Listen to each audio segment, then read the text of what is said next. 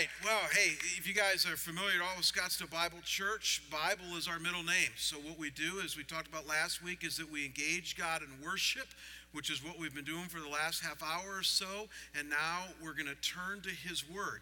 And we're in the middle of a series on values, our church's values, the things that we hold dear. And so why don't you bow with me right now and let's pray, and then we're going to dive right into His Word.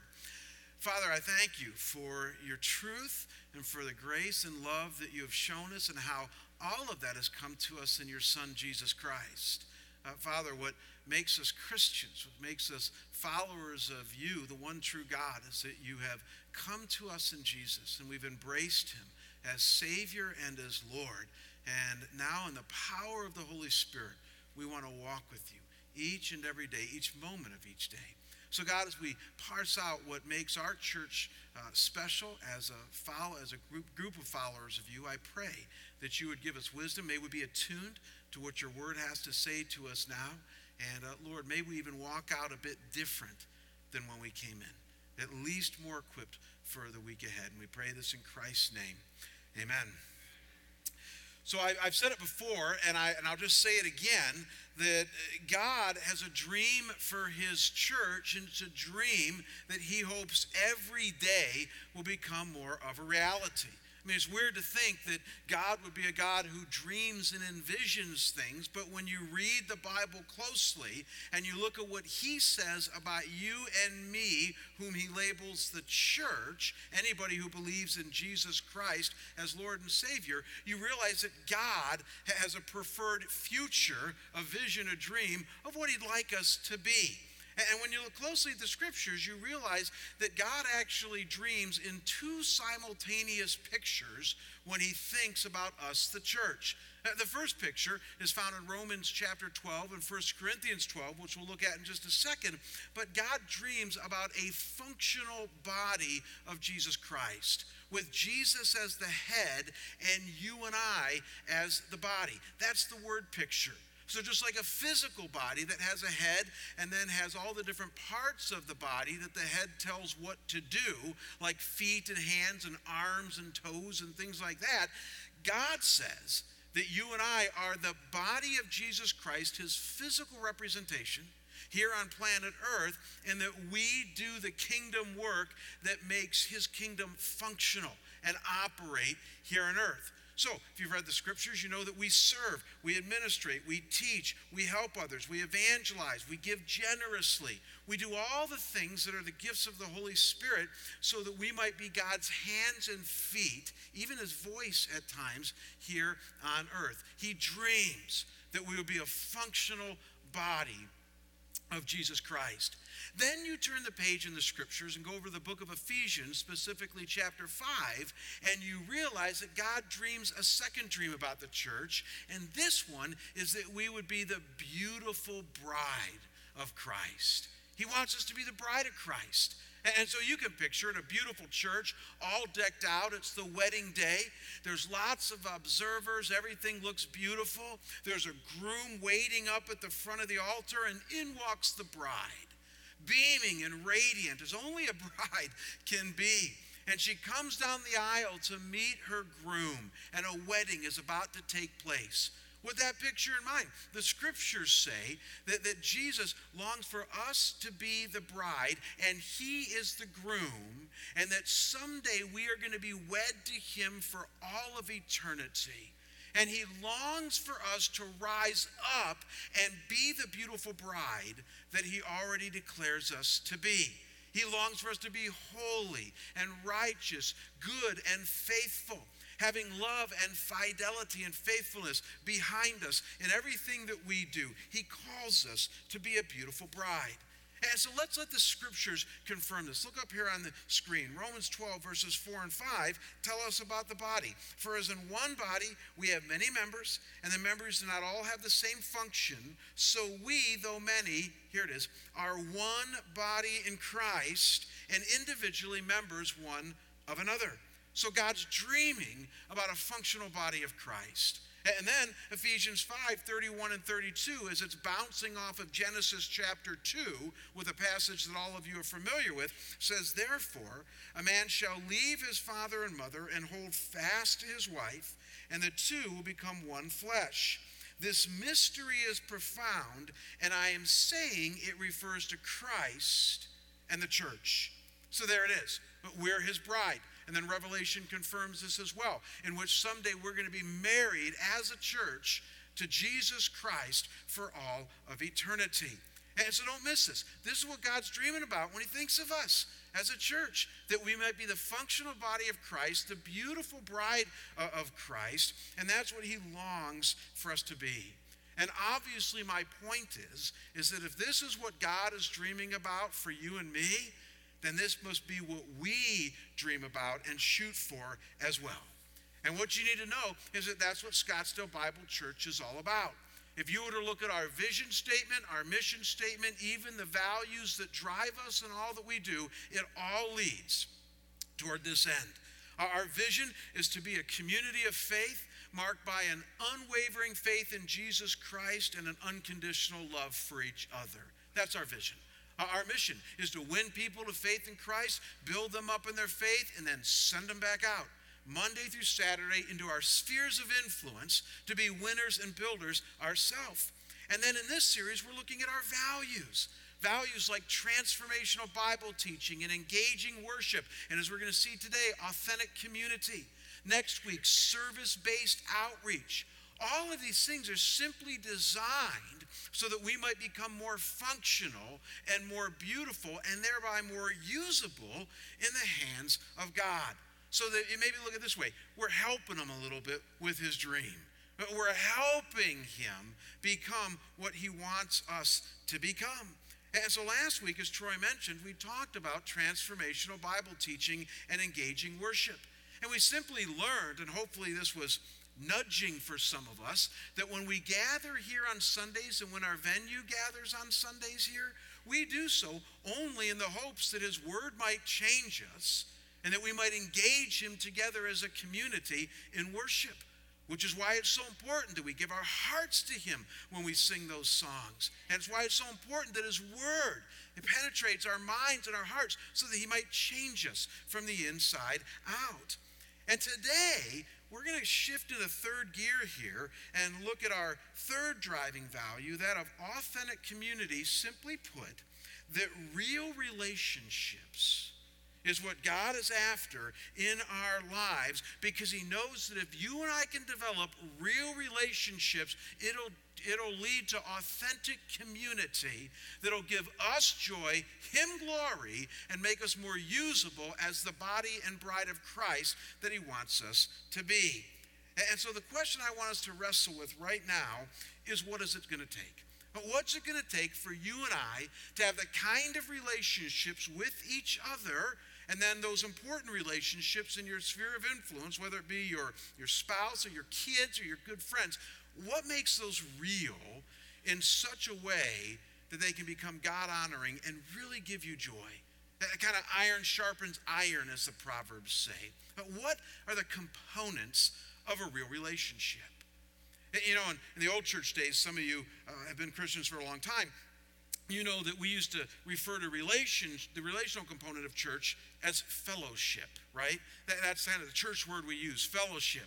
The only problem is that word, which has been a good word, has gotten incredibly watered down over the years, hasn't it? I mean, in most circles, all fellowship means, and tell me if this isn't true, is casual Christian acquaintances on Sunday morning and then times of eating throughout the week. That's what we mean by fellowship. So you're going to have fellowship with another Christian, which means you kind of casually know that person. Maybe if you're gutsy, you're in a Bible study with them, and then you're going to eat together. That's what fellowship tends to mean. I hope today to add a bit more depth and meat to what we mean by fellowship.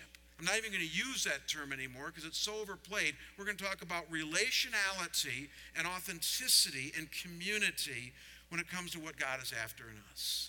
So 4 key things before we wrap up today. 4 things that his word tells us about our relationality. 4 markers, if you will, that define for you and me what rich and deep relationships from God's perspective entail. And the first one you might have already guessed, because if you're looking at your outline, I know many of you try to fill in the blanks before I even get to them. And so you're like going, love, I know what this one is, but it's worth repeating because a lot of Christians struggle with this, is unconditional love. Can I repeat that? Unconditional love. If you brought a Bible with you today, and I hope you did, I want you to turn to 1 Peter chapter 4, verse 8. We're going to do a lot of Bible or passage hopping today. This is more of a topical message. We're going to dig deep and look at a lot of different scriptures, but we're going to string it all together into a mosaic of understanding authentic community. But look at what 1 Peter 4:8 tells us about love. This is rich. It says, above all, keep loving one another earnestly, since love covers over a multitude of sins. Wow. I mean, there's a lot in there. Notice it begins by saying, above all. If somebody says to you, above all, duh, you know what they mean, right? Above all, be nice today. Above all, make sure you do your homework today. Above all, make sure you do this today. They're simply saying, above everything else, the most important thing is that you do or hear what you're about to do or hear. So when Peter says, above all, you and I need to tune in and say, he's about to say the most important thing in all that he's ever written to us. And what does he say? Love one another earnestly. That word love there is probably the most common Greek word as far as Christians today knowing any Greek that we all know. It's the Greek word agape. I learned that word within like 3 months of becoming a Christian back in 1981. C.S. Lewis wrote a famous book called The Four Loves, in which he points out that this word agape literally means unconditional love. Let's define that. Love with no strings attached. Not love because, not love if, but love, period. It's a commitment word. It's a word in which says that God has so infected my life, he has so poured his grace out on me and freed me up and forgiven me in Jesus Christ that I now look at you and I say that no matter what you have done, no matter what you're doing right now, I have a rock solid commitment to you, to your welfare. I'm going to love you. I'm going to stay with you. And there's no conditions to it. It's a huge order. It's a tall order. And it's the kind of love that can conquer anything. In fact, I love how Peter says it. This is gutsy. He says, and you got to believe some bristled when he first wrote this, it's the kind of love that can cover over a multitude of sins.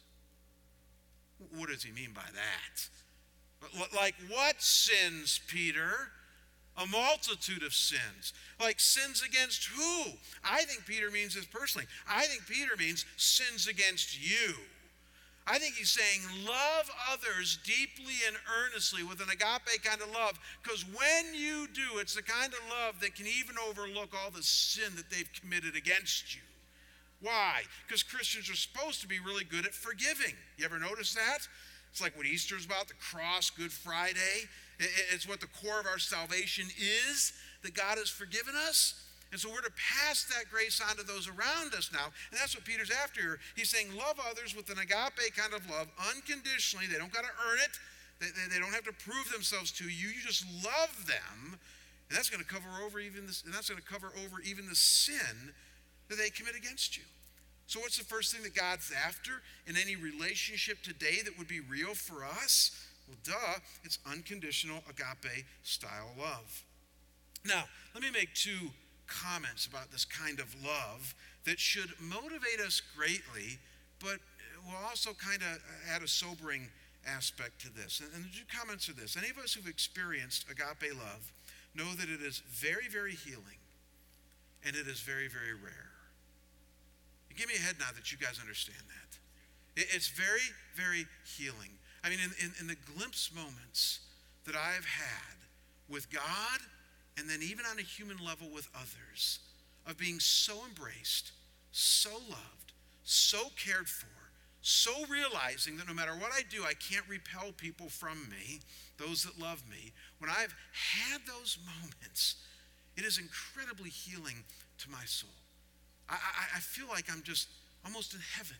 You know, psychologists tell us that the greatest fear that humanity has is not a fear of heights or a fear of snakes or spiders or anything silly like that, though those are real fears. The core fear, the core terror of most human beings is the fear that if somebody truly knows you, they won't stay with you. It's the fear of being found out. It's the fear of somebody understanding what really is going on in our hearts and our minds, and would we really be loved? And so when you really are loved with an agape kind of love, it's incredibly healing. But sadly speaking, even though God's word says this should be like a staple in the church, is what Christians should be known for, it is very, very rare. I know I've told this story before, but it remains with me almost weekly because it's such a powerful picture, I think, of what love looks like if you can carry the analogy further. About 8 years ago, Angela and Debbie Nichols were mountain biking on a wilderness trail in Mission Viejo, California.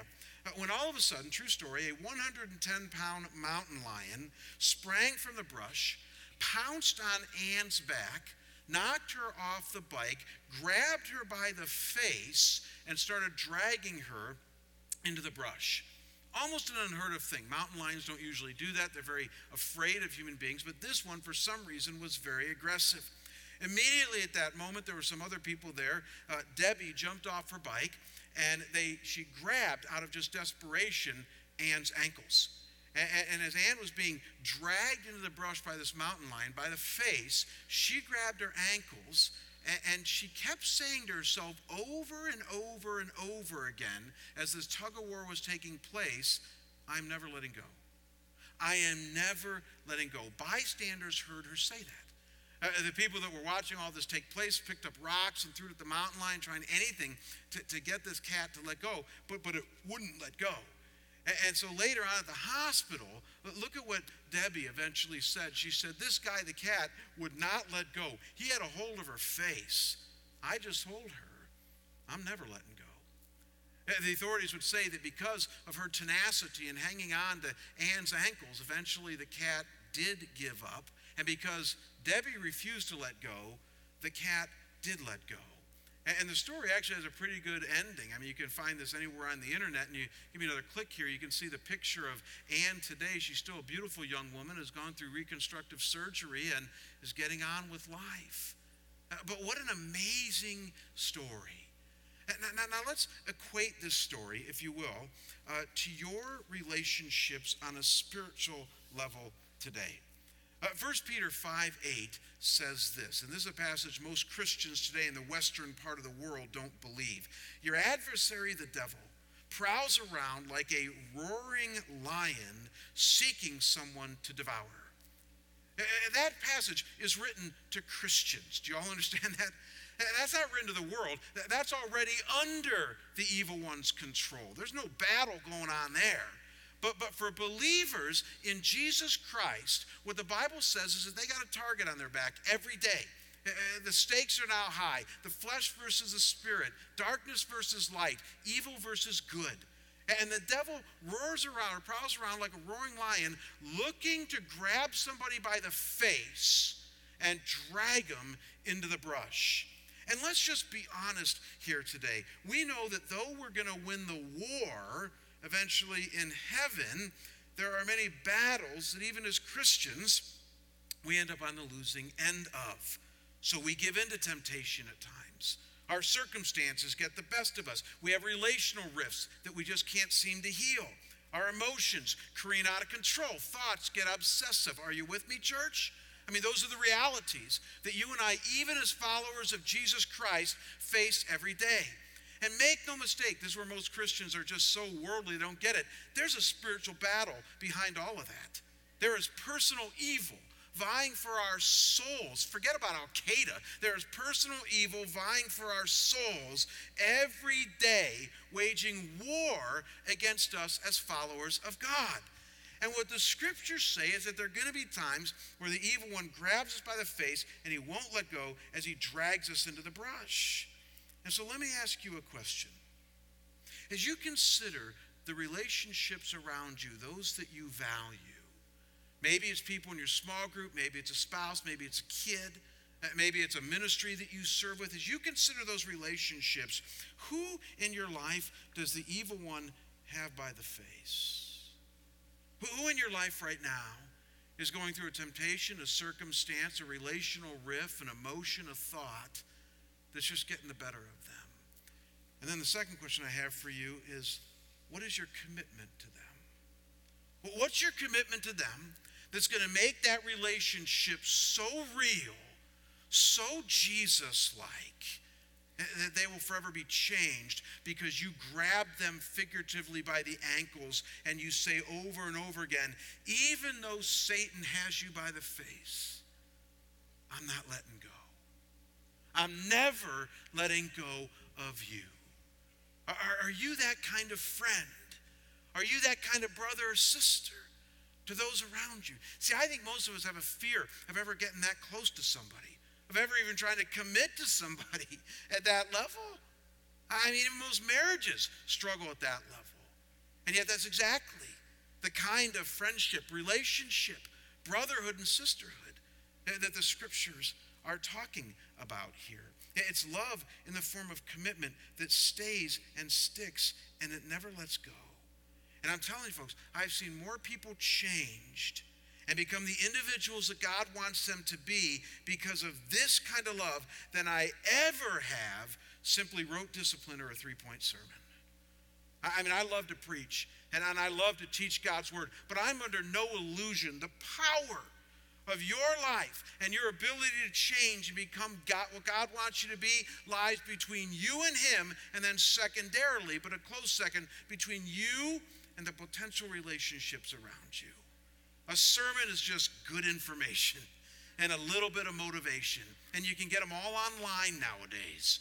The real power, but I do suggest you come here, the real power comes with each other.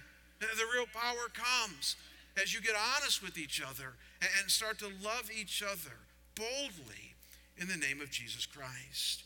That's the starting place, unconditional love. Now, more quickly, notice to me a second component to real relationships. And again, this is one that you're never going to find in the world. Only within our Christian experience can you find this, and that is passionate spirituality.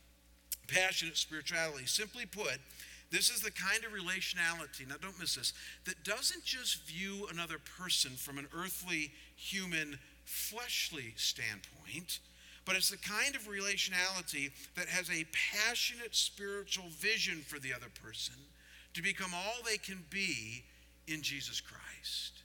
It's an amazing thing that you have to offer somebody around you. So maybe for those of you who are theologically minded, look at it this way. It involves you not just seeing somebody from a creation standpoint, made in the image of God, which we should see everybody from, but it involves you seeing somebody from a redemptive standpoint, getting a vision for the redemptive potential in their life as they follow Jesus Christ. 1 Peter 3:15 says, but in your hearts, honor Christ the Lord as holy. Romans 12:11 says, be fervent, on fire in spirit. 1 Thessalonians 5:19 says, don't quench the spirit. Or like how another translation puts it, it says, don't put out the Spirit's fire. It's all saying the same thing. God wants you and I to maintain a zeal and passion for him, keeping our first love alive.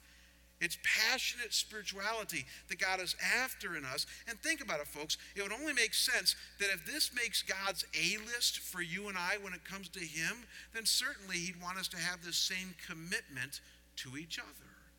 That when we're in real relationship with each other, we got a vision for what we can become in Jesus Christ.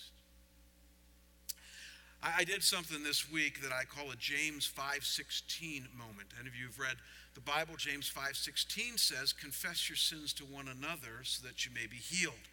Again, most Protestants aren't really good at that. We're not good at confessing our sins to one another. We think it's just between God and I. But the scriptures tell us to take some risk and confess your stuff to each other in safe environments, and it'll be healing to you. So I messed up on Monday. I did something I wasn't proud of. And on Wednesday, I walked into one of the pastor's offices here as I've wrestled for a couple days with what I did. and I confess my sin to him. Now, before I go any further, I want to tell you two things about the particular sin I'm talking about. The first one is I'm not telling you what it was. And the reason is because it's personal. And obviously, if it was hard enough for me to confess it to a fellow pastor, there's no chance I'm sharing it with you guys.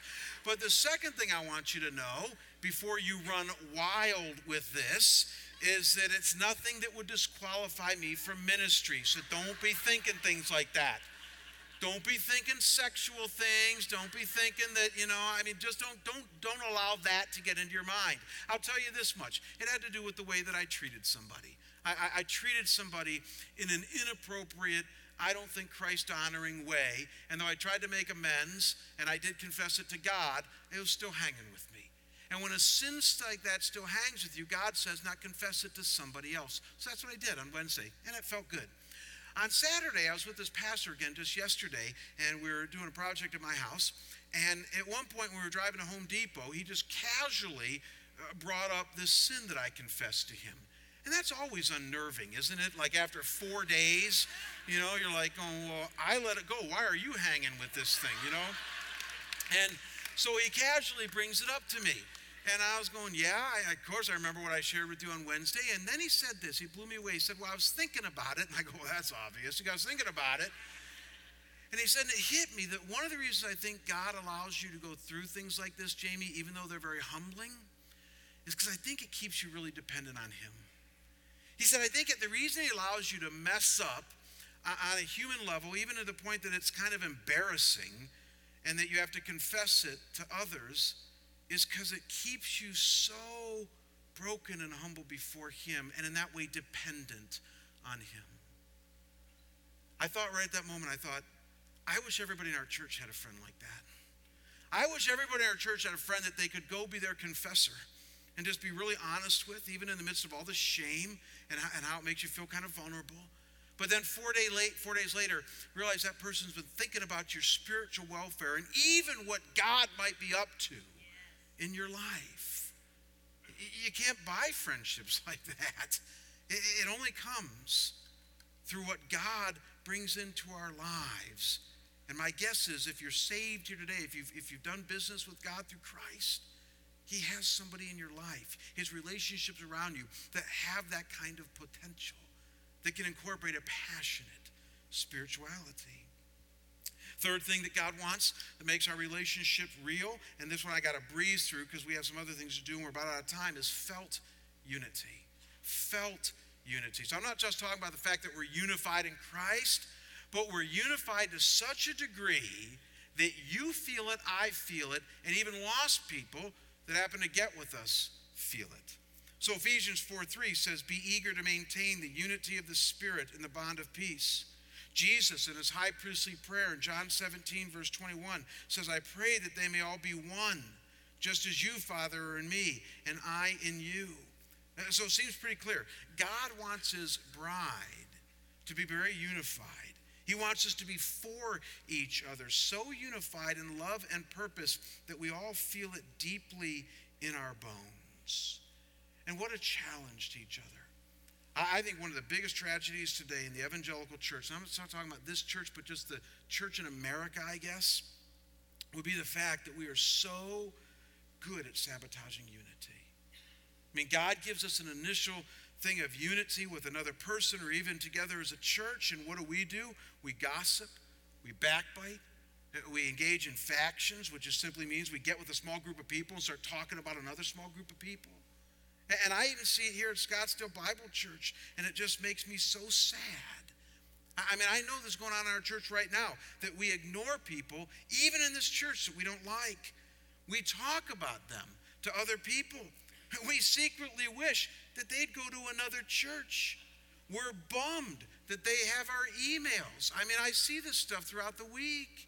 And all I'm here to say, folks, is that God says this should not be so. And that you're going to have to get along with them in heaven, so you might as well learn now. And I know what some of you are saying right now. You're saying, well, Jamie, you don't know my particular situation. It's very difficult. Guess what? I do get that. There are people right now, again, I couldn't share it with you because it's very confidential. There's people right now in my sphere of relationship that I have sandpaper relationships with, and that it's not going well. Some of you know me, go, we get that, but it's just very difficult. And I'm sure I'm partly to blame, but you know what? I'm blind to it. I mean, if I knew about it, don't you think I'd work on it? I mean, I'm blind to these things. And so I have conflict with people around me too. But one thing I strive to do if my relationships are going to be real is that when I have conflict, even if I was the one who messed up, I go right to that person. I go right to that person. And I try to say, I'm sorry I messed up. Let's try to have unity in this. In fact, I called a person this week. Somebody's saying, well, you've had a rough week. I called a person this week that I've had conflict with for 4 years who doesn't live in this area. And we had a great conversation, and you guys get this. We couldn't even address the issue yet. You ever had that happen? I just called him and said, how you doing? Da-da-da. We kind of danced around the issue, and how's your wife? How's your kids? And we caught up, and then I said at the end of the conversation, I really miss you.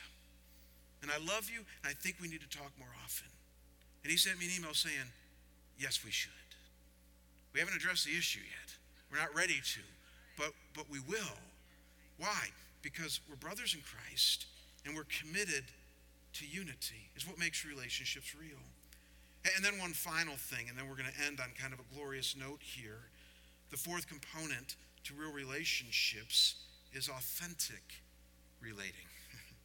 Authentic. Now, church, you got to hear this one. By authentic, I simply mean honest, transparent, and revealing.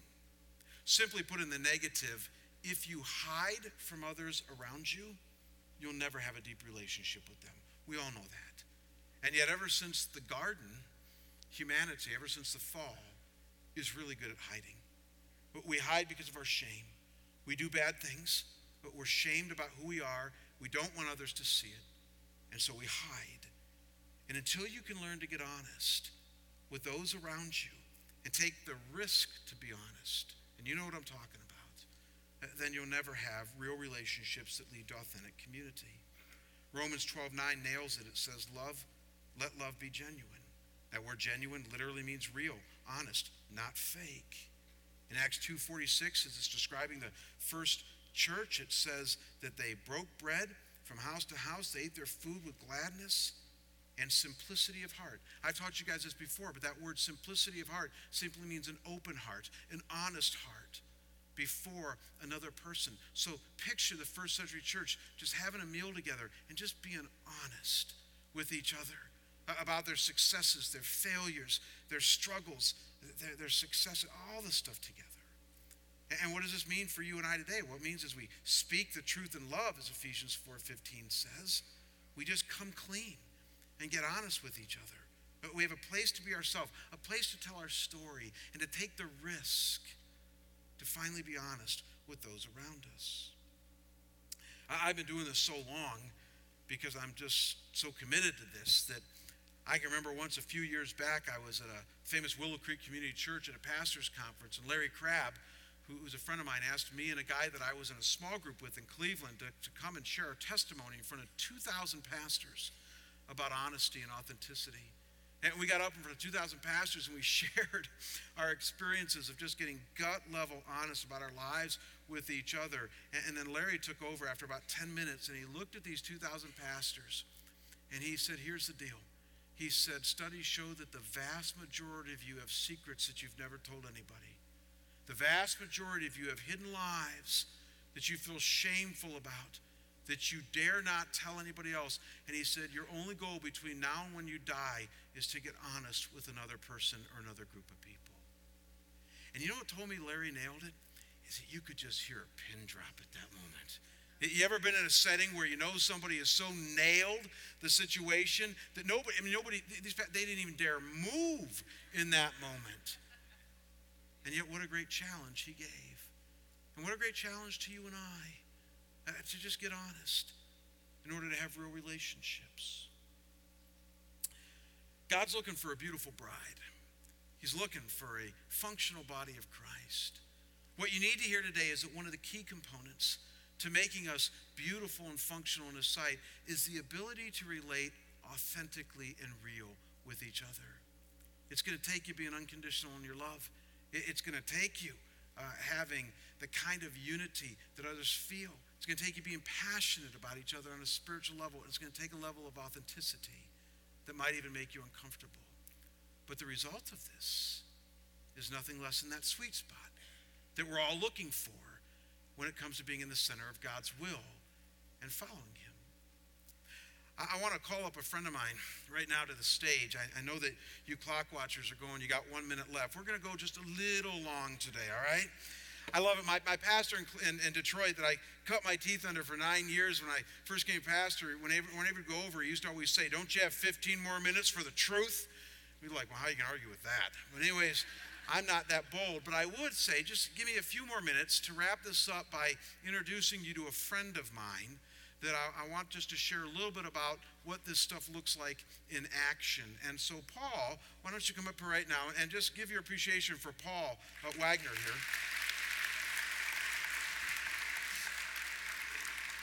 Some of you guys know Paul Wagner. He's been in our church for about a decade.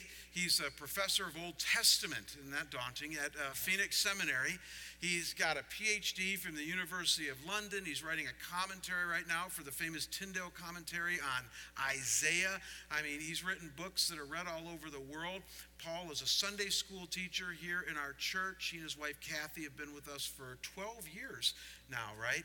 And Paul is just known throughout this community as just a wonderful, joyful man. In fact, when I first met him 5 years ago, he was smiling like he is right now. And every time I saw him, he was smiling. And it can grate on you after a while. And so I said to his wife, Kathy, I said, does he wake up like this? And she said, yeah, every morning. I mean, it's just like a contagious joy that this guy has. And I wanted to get to know him. And after about a year of getting to know Paul in this church, I invited him to be a part of the small group that I'm in, of peers. It's a small group of 4 other men that I meet with every week that I can share my life with, honestly, that they can take it, and that we journey together in life. And so for the last 3 or 4 years, Paul's been in a small group with me. And I just wanted him to share a little bit of what that's been like and how it's been even life-changing for you as we apply these things. So first, just tell us a little bit about you and what you're doing and, just what led you up to this point. I started at Trinity teaching Hebrew, and I enjoyed when the light would go on in somebody's eyes. I knew they had learned something, and I knew that really excited me. So that's why I wanted to become a teacher. Yeah. And so that's where it all started from anyway. And then you went on to Moody Bible Institute where you taught. Yes. And then a decade here at Phoenix Seminary. Yes. Yeah. So here you are, a theology professor of Old Testament. You are teaching students just left and right. I mean, you're an expert on the Word of God. And then you get invited to be in a small group. Tell us about that. Had you ever been in a small group like this before, and why did you accept it and all that stuff? No, I had never been in a small group like this before. I had friends and stuff like that, but nothing as deep and as meaningful as what we've got. And I guess the reason I accepted it is because I knew I needed it. So I knew that was something. But I also, I even at the very beginning, I trusted these guys. And when I decided I want to join the group, I already had a level of trust in them, and that helped me then to be able to share the kind of things we wanted to share. So you looked around you and said, who are these guys asking me to join? And you looked at their lives and all that and said, I can at least enter in with an initial level of trust. People ask me all the time, what do we do in our small group? And I know that our wives are insatiably curious as to what we do and talk about in our small group. And why don't you just share with these guys, what do we do and how would you describe it? Yeah, as I was thinking about what it was, I think it's soul care. Because what we'll do, we'll start off, probably the first thing we'll do is we'll go around the group and just say, what's happened in the last week? We've been gone for a week. Surely there's been things that have bothered you or you're learning or something like that. So that's kind of the first couple of minutes of just getting to know what's happened with each other. And then usually there's either something that God's been teaching us or something that's bothered us we need some discussion on and need somebody else's input on. And then usually we pray about it. And if it's something that's really bothering us, it's nice to have 4 other men there praying with you on a specific topic. And I can remember one time when we were going through some difficulties with our children, and that's always going to happen. It was just really great to have 4 other guys praying with me about my kids. And that was just meaningful for me. And 2 of the rules that we have are kind of unwritten, but is that one, if you're not going to be honest, then don't come. I mean, you got to be upfront. We got to be as honest as we can, and then absolute confidentiality. And so anything that we talk about on our group just doesn't go further. What's interesting about our group, though, is that we don't have an intense Bible study, though sometimes we crack the book and apply the word. We don't read a book. We don't have preset questions. This isn't like the Ungame for a men's group. This is just us bringing, I like how Larry Crabb calls it, the red dot to the table. You've gone to the mall before, and the red dot on the map says you are here. So our only rule is, where are you? On a spiritual level today, and we got to bring that to the table and then allow God to do what he does. Yeah. And Paul, answer this question as we engage in that week in and week out. How has it changed you? I mean, here you are, a professor of theology, and now 3 years had this experience. How has it changed you? I had never had this kind of in-depth relationship. I now know that when I'm going through something, I have 4 men that will stand behind me and help me go through it. I've never had that. That is something that is so rare that now that I have it, I don't ever want to not have it. Yeah. And yet, yep, you guys can clap at that. And yet, you have 2 Sundays left, and then you're moving. Yes. And you're moving out of the area. You're leaving us. Yes. And we tried to talk you out of this in February, because again, as a good small group, we had his best interest in mind. And so we... When Paul brought us into this idea that he's been courted by another seminary called Golden Gate Baptist Theological Seminary in San Francisco, and he's now going to have the opportunity to teach doctoral students, and you really felt led to do this. And I can still remember that in February when Paul came back from an investigative trip there, and I was still, I had my list to read. You're not going, you're staying here, God's not done with you, and Jamie loves you and has a wonderful plan for your life, all that stuff. And Paul just looked at us across the table and he said, God spoke to me this past week, and he told me that we're going to San Francisco. And passionate spirituality, I'm not getting in the way of that. And so we've been grieving that, but we're also very excited for you. And our prayer for you is that as you leave here in a couple weeks, that you and Kathy, is that God would lift up great fellowship for you and all of that. And we're going to pray for you in just a second here. Kathy, why don't you come on up? And what we'd like to do as we close our service today, let me just make a quick comment to you guys about this. I know when we uplift a small group experience like this, some of you are saying, well, I don't think I could ever have that. I think you can. I really do. I think you just got to take some risks. Try to get with some other believers you trust. Just start sharing your life authentically with them. Pray about it, that God would lift this up. If it doesn't work the first time, that's okay. I remember I started a men's group at Bob Evans in Solon, Ohio, when I was pastoring in Cleveland, where all the spiritual things happen in Cleveland. Bob Evans, and we tried to knit our hearts together, and it was like a 747 with like 10 feet of runway left, and we hadn't gotten off the ground, and this thing was going to crash.